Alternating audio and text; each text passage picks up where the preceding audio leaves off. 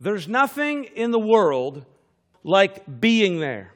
You can see pictures and books of all kinds of spectacular places, but there's just no substitute for actually being present in the place.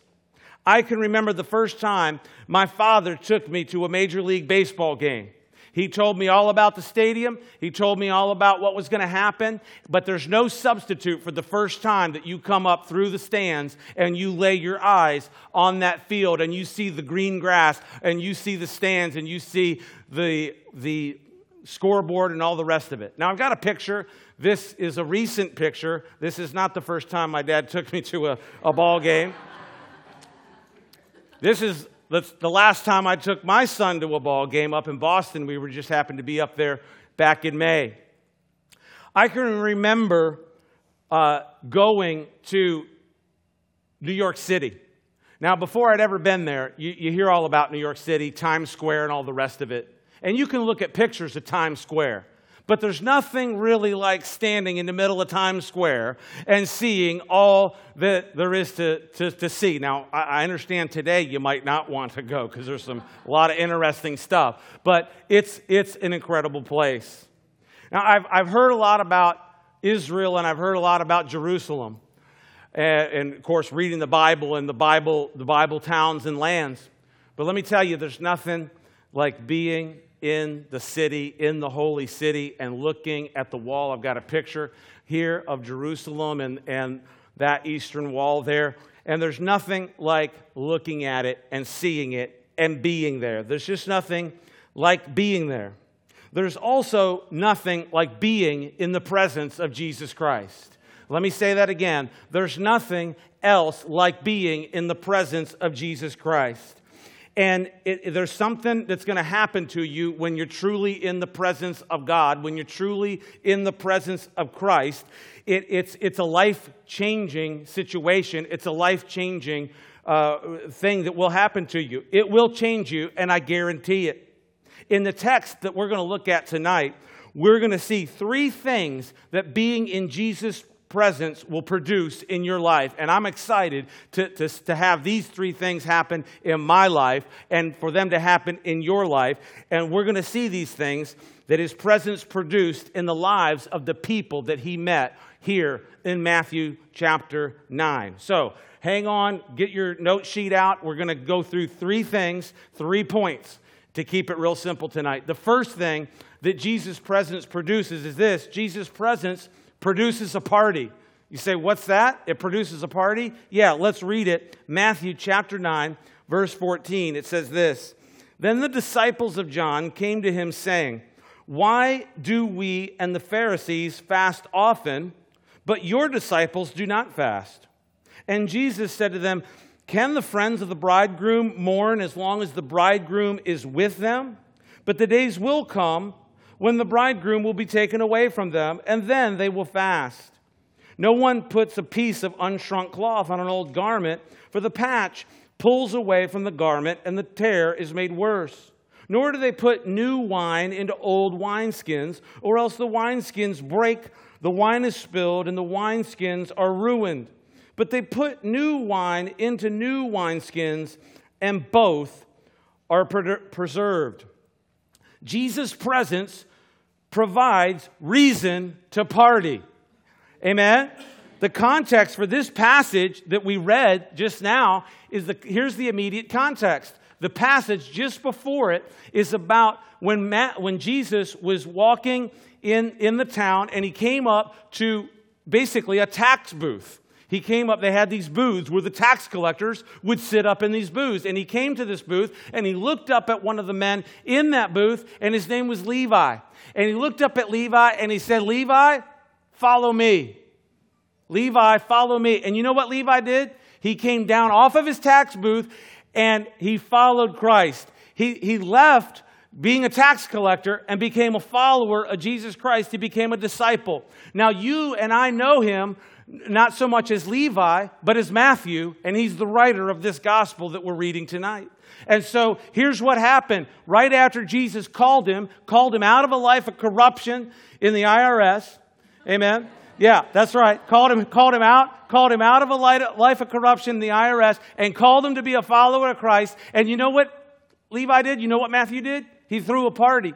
He threw a party, and he got all of his friends to come over to his house, and he invited Jesus over, and he just threw a big party. And here's why he did it. Because he wanted all of his friends and everyone he knew, he wanted them to meet Jesus, who had totally changed his life, who had come into his life and changed it, and called him out of that corruption that he was involved in, and called him to be free and to be a follower of Christ. And so Matthew throws a party. They're having a great feast. They're having a great, I don't know what, they had, lamb kebabs and all kinds of stuff. They didn't have chicken wings or anything, but they had, lamb kebabs, and maybe they had them barbecued or whatever. I don't know. But they had a party. And it was awesome, and it was awesome. And so what happens is we come to the context of the passage that I read you already tonight, where it says this in verse 14, then the disciples of John, now that's speaking of John the Baptist. The disciples of John the Baptist came to him saying, Jesus, why do we and the Pharisees, we fast, we fast, we take that time where we don't eat, but when we look at you and we look at the disciples and all these people that are following you, it's just, you don't fast. It just seems like a big party all the time. It just seems like everybody's having a good time. And this is the question that John's disciples asked. The Old Testament law had set aside times that there would be fast. One day in particular was called the Day of Atonement. And it was a day that was set aside where the whole nation would fast. There were other times that people would fast. The Pharisees had gotten actually into the habit of fasting 2 days a week. Can you believe that? Can you imagine that? They're going to fast for 2 days a week. And the word fast here, the tense of it actually connotates the idea that they were in the middle of their fast when they asked them this question. And it said, we fast. And the idea is, look, we do this all the time. But when we look at you, Jesus, it just seems to be a party. It just seems to be this great thing. And here's what Jesus says in verse 15. Can the friends of the bridegroom mourn as long as the bridegroom is with them? But the days will come when the bridegroom will be taken away from them, and then they will fast. Basically, what Jesus is saying is, when I'm here, there's no reason to fast because I'm here. It's just time to celebrate life. It's time to enjoy everything. It's time to enjoy my presence. And that's what Jesus is saying. Look, when I'm the bridegroom and if I'm here, there's no reason to fast. And let me put it to you this way. When Jesus comes into your life, it's not as if, Jesus isn't saying never fast in your life, okay? What he's saying is, I've come and I'm doing an incredible work in your life, and it's a party. It's a feast.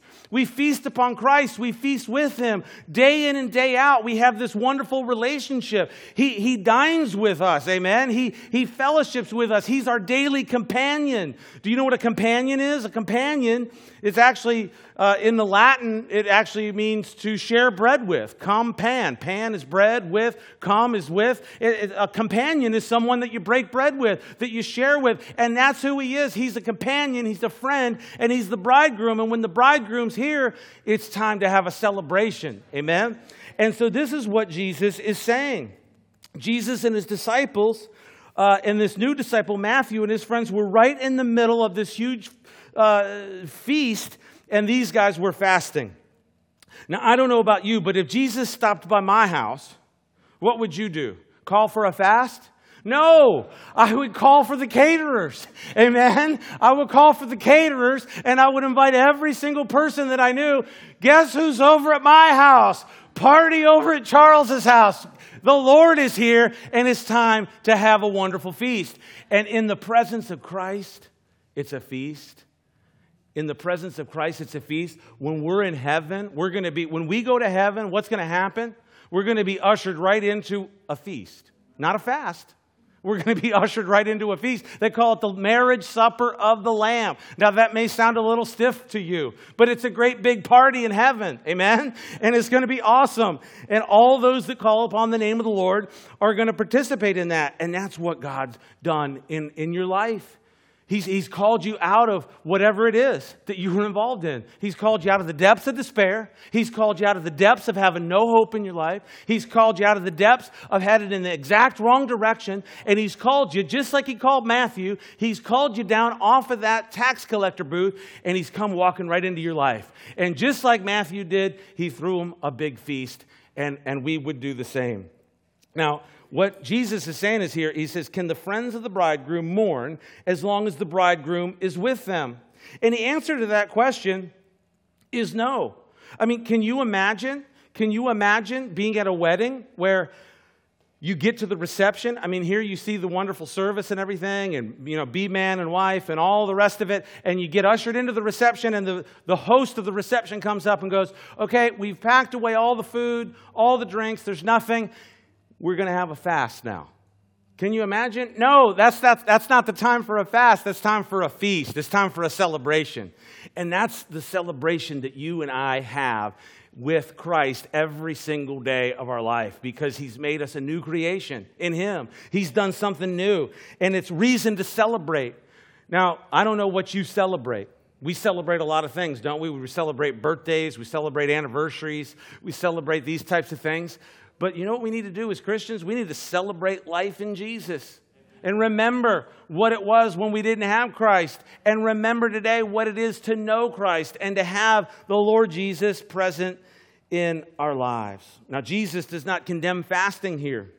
We learned in our study in the Sermon on the Mount in Matthew chapter 6 that he talks about fasting and how you should do it. That you shouldn't you shouldn't go around marking up your face and walking around going, look at me, I'm fasting. You should just kind of do it and keep it to yourself and do it for the right reasons, to pursue the Lord and to do what he's wanting you to do in your life. But so he doesn't condemn fasting, but he is calling these people to a feast. He celebrated with them. Let me ask you a question tonight.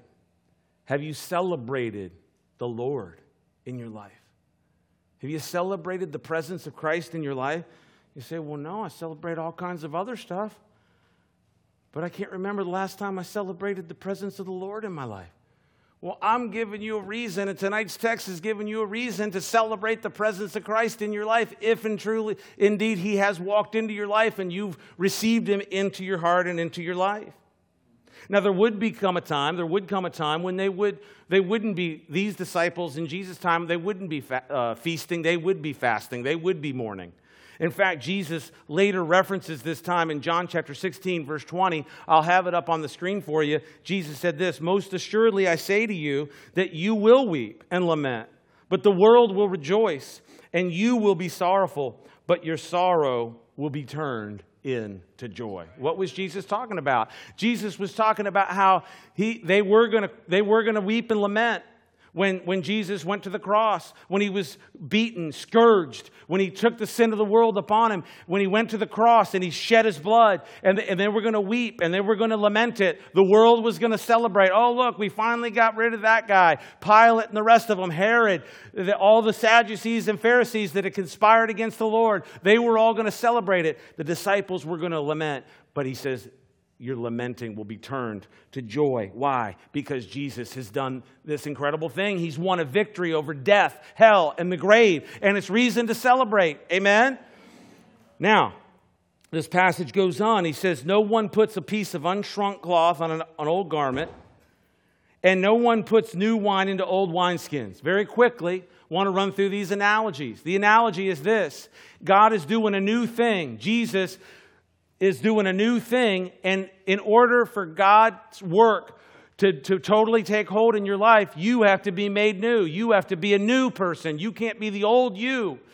You can't go around and think you're going to celebrate Jesus and have this relationship with Christ unless you've given the Lord that place to make you a new person. And that's what Paul said in 2 Corinthians 5:17. He says this, therefore, if anyone is in Christ, he's a new creation. Old things have passed away, and behold, all things have become new. And so when you come to Christ, you become a new creation. Maybe so in that sense, you've got to let go of some of the old wineskins. You've got to let go of some of the old cloth. Let me put it to you this way. You got to go get rid of some of the old ways of thinking. You got to get rid of some of the old philosophies. Well, I do it this way, and I conduct my life this way. No, Jesus has done a brand new thing, and He's come right into smack dab in the middle of your life and given you reason to feast and celebrate and party, and He's made you a new person, and therefore you're new, and you've got to begin to walk in the newness of that life. You've got to put off the old and embrace the new thing that the Lord has done. And this is exactly what Jesus is talking about here. Paul puts it a different way in Romans chapter 12. He talks about not conforming to the pattern of this world. The old way, the old pattern of the world that conformed you. Levi had been conformed to that pattern. There he was on the tax collector booth. He was just like all the rest of the tax collectors. Corrupt. Here's what they would do. You would have, here was your tax bill, and then they would put another little bit on top, and then they would take a little bit off the top. They were all known as crooks. And so when God called him out of that tax collecting, He called him out of corruption. He called him out of the old way. And that's what Jesus wants to do in your life. He wants you to not be conformed to the old way, to the pattern of this world, but to be transformed in your mind, in the new way, in the new work that God is doing. God has changed you for the better. Amen? Do you believe that? If God's wanting me to get rid of something in my life, then I'm all for it. If God wants to get rid of an old way or whatever, I'm all for it. I've been changed for the better. And Jesus wants to be the Lord of your life. Well, let's hurry on to the second point. We've got two more. First, Jesus' presence produces a party. Secondly, Jesus' presence produces faith. Let's look at it, verse 18. It says this, "Now while He spoke these things to them, behold, a ruler came and worshipped Him, saying, 'My daughter just died, but come and lay your hand on her, and she will live.'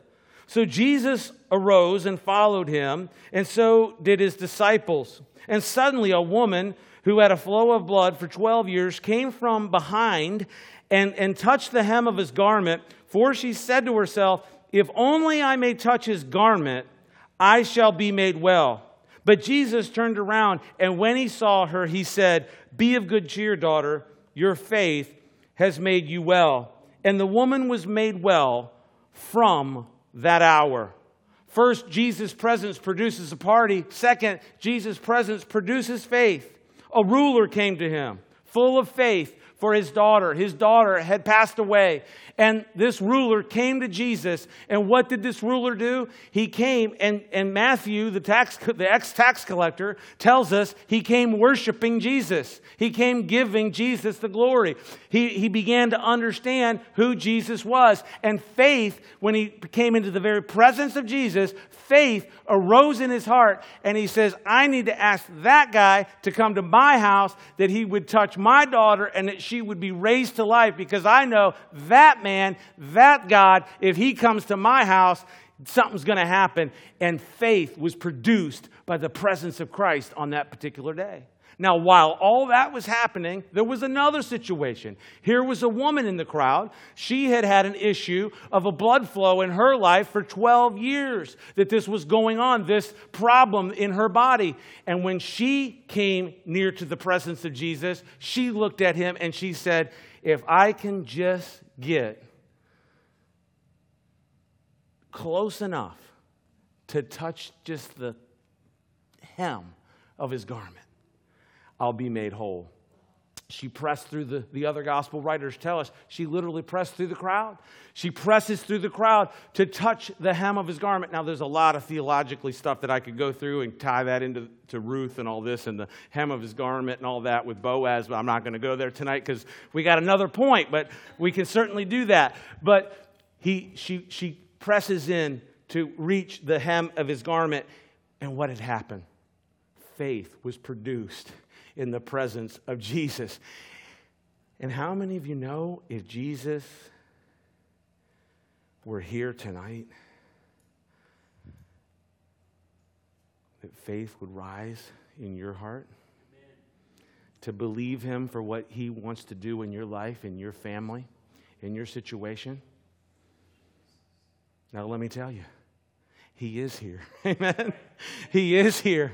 He is here, and faith arises in the presence of Christ because He's the Creator. He's the Lord of creation. He's the one that spoke and light appeared. He's the one that made everything. The Bible tells us that He made everything and that He literally holds the universe together.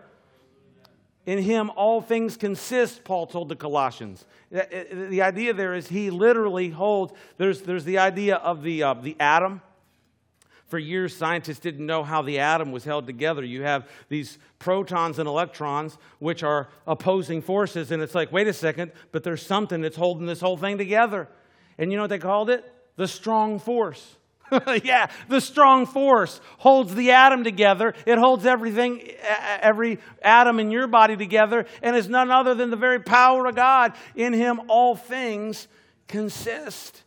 And if you knew He was here, if you knew He was in your life, then you'd have reason to have faith produced in your life. Let me tell you a little story, and we'll move on to the last point. When I was a little boy, I don't know, probably 7 or 8 years old, I was part of a boys group in our church. It was called Royal Rangers. It was very similar to Boy Scouts, but it was Christian-based. And so you learned how to do all the Boy Scout stuff, you know, making fires and camping and all that stuff, tying knots. But you also learned the Bible along with it. And I remember they would take us on these huge weekend campouts, and they were called powwows. And we didn't know what a powwow was, but it sounded like it was going to be fun, right? It was like, with a powwow, the powwow. Well, that sounds fun. It sounds cool. Well, anyways, we got out there in the middle of the woods. And you know what else? You know what is in the middle of the woods? Poison ivy. Poison ivy is in the middle of the woods. And would you know it that I got poison ivy? And let me tell you, anybody had poison ivy? Raise your hand. You had poison ivy? Yeah, we've all had it. And you've gotten a little pink lotion and rubbed it all over your skin. And like, oh, you know, and you're like, wow, this is really stinks, right? I had poison ivy so bad that it was all the way covering my body. It was all the way in my head, in my mouth, in my system. It was like literally in my eyes. I mean, it was like that, just consuming me. And I'll remember that night, my mom came to my assistance and came to my aid, and she helped me just, you know, keep clean and the calamine lotion and all the rest of it. And I'll never forget that night that we prayed that I would be delivered from that poison ivy, or at least the tough night of it, because it was a miserable night, and I remember it to this day. And would you know it, the next morning when I woke up, I was completely healed of poison ivy. How many of you had poison ivy? You know that even a little small trace of it doesn't go away overnight. It's several days that you have poison ivy. My mom can attest to it after the service if you want to talk to her about it. Completely gone. And I'll never forget. And you know what that did in my life? It talked to me about the presence of Jesus in my life. It talked to me about being a young boy sitting in a bathtub covered with poison ivy and knowing that I could call on the name of Jesus, and that He was right there in the room with me, and He was right there caring for my situation. And He's right there with you, and He wants to reveal His presence to you, and that presence is going to produce a faith. And let me talk to you just a second about faith. Today, faith has been it's been kind of warped. People they've taken faith and taken it off into some other thing that it really isn't. When you look at faith in the Bible, faith is actually trusting what the Lord said. It's trusting God. It's trusting His character. It's trusting who He is. It's trusting what He said. And in some ways, and I'm not going to get high on that horse or anything tonight, but some have turned it and said, well, no, just believe in what you've said. Believe in what you've said, and it'll come to pass. And I'm not going to just, downplay the goodness of positive thinking, because there's a lot of negative thinking. But what I want to do is encourage you to believe what the word of the Lord has said. What has God said in your life? Believe upon it. Believe upon it. Hold on to it. What has He said in His word? Believe upon it. He says, if any man is in Christ, he's a new creation. Are you a new creation tonight? I want to talk to you about one more thing that Jesus' presence produces. It produces a future. Amen. It produces a future. Let's finish that section. Pick it up, verse 23. It says this, when Jesus came into the ruler's house, and he saw the flute players and the noisy crowd wailing, and he said to them, make room, for the girl is not dead, but sleeping. And they ridiculed him. But when the crowd was put outside, he went in and he took her by the hand, and the girl arose. And the report of this went out into all the land. Jesus' presence produces a future. Amen? Jesus' presence produces a future. Jesus gets to the house. You know, the ruler had found him. He said, Jesus, if you'll come to my house, you could do something about my daughter who's dead. And he gets there, and what does he find? The flute players are already playing. In other words, she's dead, she's gone. They've brought in the musicians to kind of console the family. What they would do in the ancient times is they would bring in flute players, harp players, and they would kind of play these sad songs, and it would kind of stir up the whole idea of mourning and letting the tears just flow, and it would just be a sob story. It was like a sad party. It was the opposite of Matthew's party. This was a sad party, funeral situation that Jesus had walked into. The flute players were playing. And Jesus walks in and he says, she's not dead, she's only sleeping. And they ridiculed him. They laughed at him. They scoffed at him. But when they were put outside, he went to the child. He went to the girl. And he raised her from the dead. He healed her. He gave her life. And it was an incredible thing. Now, Jesus' presence produces a future. Think about this situation. This girl had no future. Right? She was gone. Her future was, at least here on the earth, was over. Her parents were sobbing. They had the flute players, the harp players out there consoling the crowd, so to speak. She had no future here on the earth. But Jesus walks into the middle of the situation, and he heals her, and he brings her back to life. And so what does he do? He gives her a future. And that's exactly what Jesus' presence does in your life. He gives you a future. Think about your future for a second. Think about your future right now for a second. Now think about your future without God, without Christ. Is that a future? It's no future at all. Without God in the picture of your life, without God at the center of your life, without Jesus in the center of your life, there is no future. But Jesus walked into this girl's house. He walked into her room, and he raised her from the dead, and he gave her a future. It's in the presence of Christ. It's in the presence of Jesus that there's a future. Out there without God, without Christ, there's no future. There's no future. You're going nowhere. However, with Jesus, there's always a future. There's always a future when Jesus is involved in a situation. Amen? What is the future that he wants to provide for us? First of all, he wants to provide us with everlasting life. We were in the same situation that little girl was in. Dead. Dead in our sins. That's the exact. The picture is this. You were in the exact situation that girl was in until Jesus came walking into the center of your life. And he changed the situation, and he called you out of darkness into light. He called you out of death into life. And he gave you a hope and a future. And how did it happen? It's because Jesus came walking into the center of your life. Paul put it this way in Romans chapter 6, verse 23. I'll have it on the screen for you. For the wages of sin is death, but the gift of God is eternal life in Christ Jesus our Lord. In another place, Jesus said this, John 10:10, I have come that you might have life and have it more abundantly. You were headed nowhere. You were receiving the pay for your sin, which was death. But Jesus gives you life, and life to the full. Amen? Amen. I want to close with this verse over in Matthew 11. It's verse 16, if you want to turn over there. Jesus said this. He said, but what But to what will I liken this generation?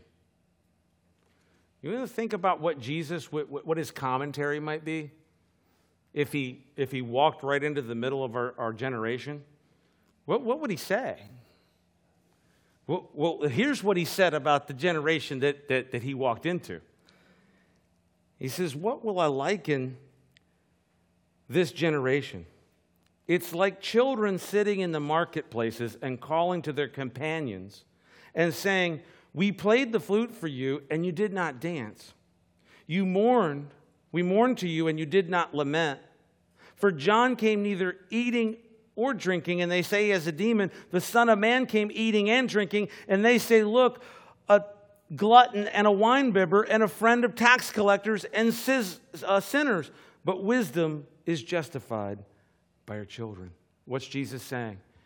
Jesus is saying, look, I sent John to you, and he was out there fasting, eating locusts, wearing camel hair, calling you to repentance. And they say, well, look at that guy's crazy. He's nuts. He's got a demon. He says, I came, the Son of Man comes, and they say, look at this guy. He's a friend of tax collectors. He hangs out at parties with ex-tax collectors. It's like, he says, to what will I liken this generation? It's like, he says, here's what it's like. We had the children, and they said, we're going to play funeral. So we're going to call the flute players. We just talked about that in our context, right? So they would call the flute players when someone dies. So the kids would play this. They would say, okay, come on over, bring the flute players. And they would play flute, and they'd say, okay, everybody mourn. And everybody would mourn because that's what you did with the flute players. Oh, now we're going to have the wedding party. So let's have the happy time. Let's have the fun time. And everybody would play that. And what Jesus is saying is, I sent you John to prepare the way for me. And you said, he has a demon. Now I've come right in the middle of your situation. And you say, look, who can this be? He's just a friend of tax collectors and sinners. And friends, let me tell you, that's exactly what he is.